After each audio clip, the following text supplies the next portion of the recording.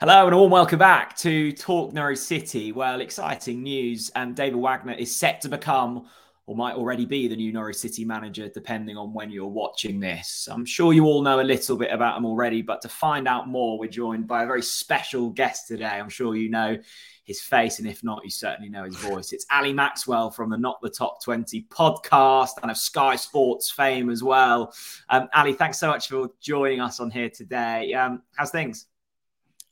Really well, thank you. Always a treat to join you, Jack, to talk Norwich City, to talk football, Championship football in particular, as you know, is one of my favourite topics. All well here. George, my NTT20 partner, and myself have been very busy this week to kick off the year with a show on Sky Sports called EFL 21 Under 21, which goes out on Friday evening. That's the 6th of January on Sky Football. For those who don't have Sky, you can watch it, all the clips on the Sky Sports website.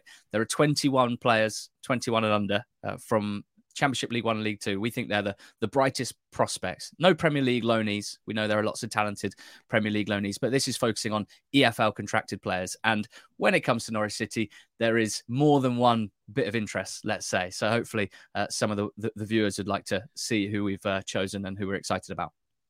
Absolutely. There's a few to choose from Norwich. I know you gave me a little exclusive. There's a couple in there, so well worth tuning into Sky Sports this evening. It will be a brilliant watch. I'm sure plenty of you will. Ali, let's get on to David Wagner then. An appointment that maybe some predicted for Norwich. It's been a shocking season so far for the majority. I guess with Dean Smith, what do you think went wrong? Because he's a coach that clearly is switched on, has done well at the majority of his previous appointments, but it just never was particularly going in the direction that we wanted. Where did you think the beginning of the end started? Well, I mean, you guys will have spent even more time than I have trying to work it all out. I think this is one of them which has a lot of different aspects to it that kind of mixed together, created a really tricky situation and a hugely underperforming football club, if you like. I have a few bits of sympathy for Smith and the job that he walked into. 5 points from 11 games in the Premier League, I think it was when he walked in, or at least was there a win just before he arrived? I can't remember the exact details, but it was a team at the bottom of a division where the odds are already completely stacked against you in order to survive, and everyone else had a head start. So I have sympathy in the sense of I could see how that would be a hard situation to get a grip on, a hard situation for fans to become convinced by you, because frankly, when results aren't going your way, which in the Premier League they clearly weren't, then fans are always unlikely to warm to you. So for me, there's a sort of situational aspect, which was kind of odds are stacked against Dean Smith and Norwich City at that time. I think keeping him for this season to attack the top end of the Championship was Norwich kind of saying, you know what? We recognize that we put you in that situation. Sure, you didn't overperform and you didn't provide the sort of miracle, if you like, that we were hoping for. But we're also not going to pretend that relegation from where we were is some sort of disgrace. And we hired you because we thought you were the best option. We thought you had a certain track record, and we think that's worth, giving a chance. But maybe on the personality side as well, which never felt like a great fit. The indifference from the fan base, clearly a little bit too strong. And then a few other factors. The summer transfer business, it doesn't look great in hindsight, does it? Like, I was as excited as anyone when you signed two kids from South America. And individually, I think that they're both good players, and I could see them being part of a very high-performing Norwich City side. But I also look at a squad halfway through the season that has some pretty clear weaknesses in it. And I wonder whether using that amount of money on those two players was necessarily the right way to go. So those are a few aspects. And then, not to criticize Smith too much, but I must admit, even in previous jobs with Brentford and Villa, I was never convinced that his teams were that solid defensively. It always seemed like a weakness of his as a coach. They never seemed as solid as you want them to be. That was clearly the case with Norwich City this season. And while he'd previously coached some good attacking football, that didn't really come either. So yeah, lots to unpack, lots to chew on, if you like, but also probably time to move on from talking about Dean Smith and look towards the future. Absolutely. It'll be fascinating to see whether Smith bounces straight back into work or maybe has a bit of time out. Let's talk about Wagner then. At time of recording, there's been no official announcement, but we're expecting it in the coming days, or it may have already happened by the time this has come out. I think people will be aware of Wagner from his time at Huddersfield. He's managed clubs since then, but Huddersfield is the team where I guess he shot to fame and had success. I remember watching that side come to Carrow Road and just being so impressed with them. And it was almost a breath of fresh air to the Championship at that stage. I think it was a style of football that we maybe hadn't seen too regularly. What exactly did he do to get that side going and achieve promotion, and then also achieve a season of relative success in the Premier League as well? Yeah, it was almost the reverse of how I feel things have been for Smith and Norwich for the last year. I would say it was almost the sort of perfect storm, loads of different positive aspects just coming together all at the right time. Some of them entirely down to Wagner, some of them down to what the club did in order to support him. At first, it's a really fun exercise, this, because this was right at the start of when we started the podcast. I think our third ever episode was 2016-2017 Championship pre-season predictions. And it was a year, quite famously, that Ian Holloway predicted Huddersfield to finish 24th. And we predicted them to finish, I think, 5th or 6th, which is where they did finish and won promotion. So it was an early win for us on that front. But at first, there was the sort of standard novelty stuff that seemed quite popular. Like, oh, he was Jurgen Klopp's best man at his wedding. And, you know, he wears a cap and glasses and he's got a degree in biology and sports science. And it was interesting listening to him talk about the game. But pretty quickly, it became for us more like, oh, damn, I think he's turning around a club that was kind of just like sputtering along for quite a few years at that point. There are a few aspects of his appointment that I don't really think apply to Norwich City in 2023. Whether that's a bad thing, I don't know. But like, he was their first foreign manager. And so there was a certain bit of excitement, exoticism, if you like, that came with that. The fans were pretty excited to buy into something that they hadn't necessarily experienced before. And he did bring a lot of innovation at that time with him, along with, of course, Stuart Webber, who was there and who appointed him. There were things like a pre-season trip to the Swedish wilderness, I seem to remember, to build team spirit. There was, he would hold training sessions at differing times of the day rather than the same time every day, depending on what time their next match was played, whether it was an afternoon game or an evening game. They stayed in the hotel in Huddersfield even before home games, and there were big upgrades in terms of things like nutrition and analysis and scouting. Now, these made a big impact on a club that wasn't really doing stuff like that before, but I don't think that's really the case at Norwich City. So those sorts of gains, if you like, initial obvious gains and improvements, are probably not as obvious in this sense. The style of football was exciting, when it first came in, and at that time, it felt kind of no holds barred. There was a lot of intensity out of possession, some really good pressing, really good, clearly very well drilled, great shape without the ball, sending teams into areas of the pitch that they wanted them to pass into so that they could set traps and win the ball high. Reminds me a little bit of what Corberan's West Brom look like at the moment.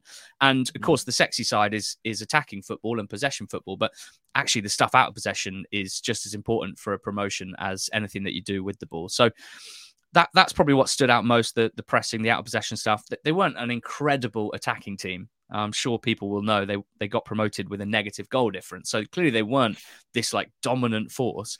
I think it's worth pointing out that the players that they had at their disposal, and particularly up front, nowhere near the quality of Norwich's current squad. So there were guys like Aaron Moy who just became championship superstars under David Wagner, and I guess that's what we'd be hoping happens at Norwich City. So it was kind of a perfect storm. Like, he was intelligent and charismatic. The club itself did brilliantly to capitalize on him kind of starting to rouse the fan base. They offered cheap tickets. They really used the positive energy to whip things up, and it was kind of like this great big tidal wave of success for a couple of years. So I would hope that, if the fans do come round to him, if you get some good positive early results, then the club act on that and try and sort of smooth things over with the fan base. Then I think that could be very powerful. Oh, that's really good to hear. You mentioned there, Stuart Webber, of course, hired Wagner during his time at Huddersfield. It was his first managerial appointment. He's now going back to Wagner. He's had success with Daniel Farke at Norwich City. I think some of the more pessimists amongst us will be claiming that this is maybe a lazy appointment from Stuart Webber. He's simply going back to what he knows and trusts. Would you say that's a fair assessment, or do you think this could well work for Norwich? I think it is a very understandable thing to be concerned about at this time. I also think that, and we see this, I mean, how many Championship managers have lost their jobs already this season?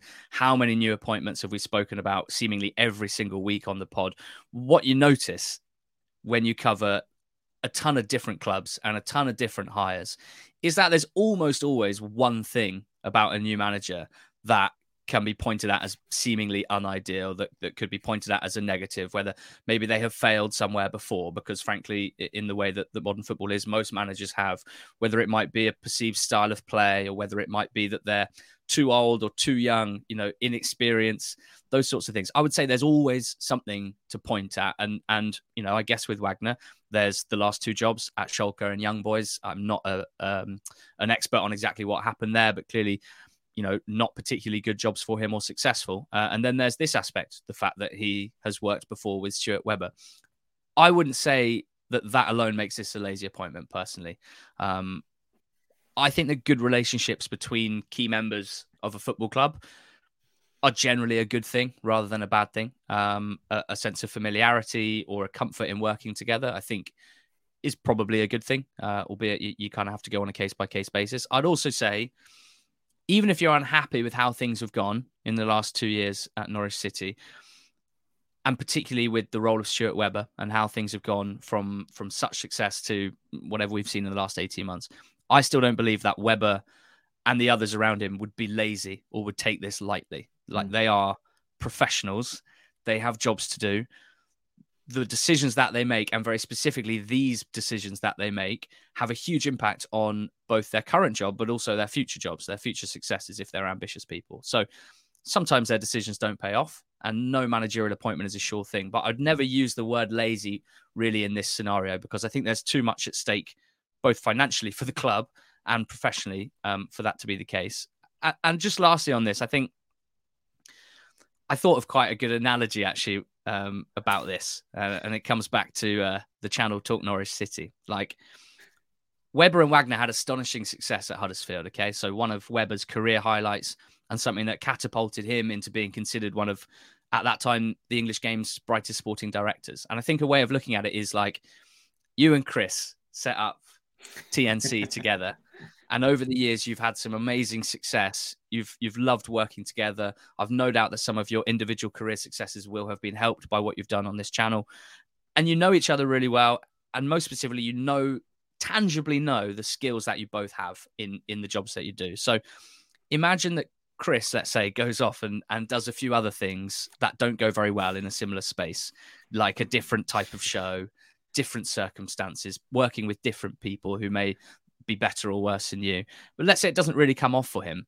I think that you would still consider him to be good at what he does, because you would know intimately what he can do in the right circumstances, right? So if it's your job to provide the right circumstances, and it is for Stuart Webber, and if you back yourself to do that, even if you've had a bad year or so, then it stands to reason you'd be confident of achieving success again. I think that's a way of looking at it. Well, I've never been compared to North Stuart Webber or Wagner, Alice. I appreciate that hugely. I guess in terms of the squad then, finally, I know that you'll be discussing Wagner, I'm sure, on the podcast in future weeks. So I'll link not the top 20 down in the description. I'm sure the majority of our audience do already listen. I know a lot. It's often one of the few positives of getting relegated from the Premier League is the fact that we can all tune in again and have our team assessed by yourself and George. Just in terms of this squad and looking at the other squads in the Championship, I think it's probably fair to discount Burnley and Sheffield United from this chat at the moment. I think top two is probably gone for Norwich at this stage. But the other teams who are all competing for the top six, do you think there's enough talent in this squad to achieve playoffs at a bare minimum?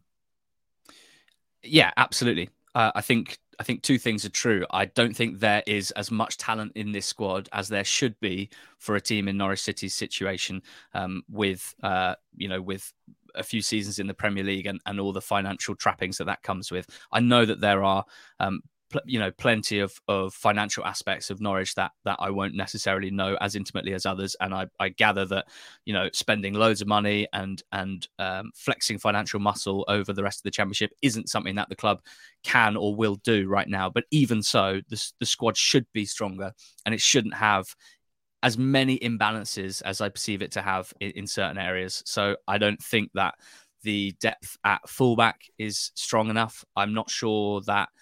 I think there's probably a balanced midfield to find in there, but I don't think that's been achieved yet. I don't think there's enough quality in wide areas, attacking wide areas, and that's a crucial part of the modern game in the Championship right now. So I don't think it's as good as it should be. I definitely think that it has enough to finish in the playoffs with a manager who can just simplify things a little bit, just find a balance that works, find players playing it consistently in positions and in a system that suits them. And there are quality players, among the best players in the whole division in this squad. You know, Aarons can certainly impact games in an attacking sense from fullback, and that's really crucial. Pukki, we know. I think Sargent could play a role which is kind of nominally a right wing role. I know this has been a bit of an issue for Norwich this season. How do you play Sargent and Pukki and get the best out of them? Wagner played a 4-3-3 at Huddersfield, but one of the wide forwards, Kachunga or Kwana, it was, they weren't like winger types. They were basically strikers, number 9s. They were hardworking players. They offered a goal threat, and they did a really good job at both sort of defending wide areas, but also getting involved with the attack. And I see Sargent playing that role pretty well off the right side, just giving Aarons the kind of license to do everything down the right side on an attacking sense, because I think he's quality 1v1 for his position. So, yeah, I'm feeling fairly positive if things can go well. As I mentioned, Wagner didn't have very good strikers at Huddersfield, but they still scored enough goals. I'd expect them to score more goals with the players that you have. And if he can summon whatever he did at Huddersfield in terms of coaching you to press well and set really good traps and just suffocate the opponent, then that's going to open up way better scenarios for Norwich in attack than you ever had under Dean Smith, where, you know, you didn't win the ball back particularly well, you didn't defend particularly strongly, and so you're always starting from the back with a team in a set defense against you, and just never quite got it to work. So definitely a lot of ifs, definitely a lot of questions about exactly what happened in his last 2 jobs. But I can also, I'm not the sort of person that writes off a manager based on 1 job going badly, 2 jobs going badly. I prefer to look at what they've done well, why it might have worked, and see if a club can recreate that. And I do think that there's a good chance that Wagner does well, and I think doing well is not too far off, because I think doing well right now is establishing yourself in the playoff places. They're not far off. This division is not very strong, and I do expect you to finish in the top 6 for sure. Well, there we go. That's excited me. David Wagner, reviewed and assessed by one of the sharpest minds in the EFL game. Well worth listening to Not the Top 20. I'm going to link the podcast feed down in the description. And if you do have Sky, then well worth checking out their feature this evening on the best young talent across the EFL. Head over to Not the Top 20. Let us know what you think of David Wagner down in the comment section below. We'll see you all again very soon. Bye-bye.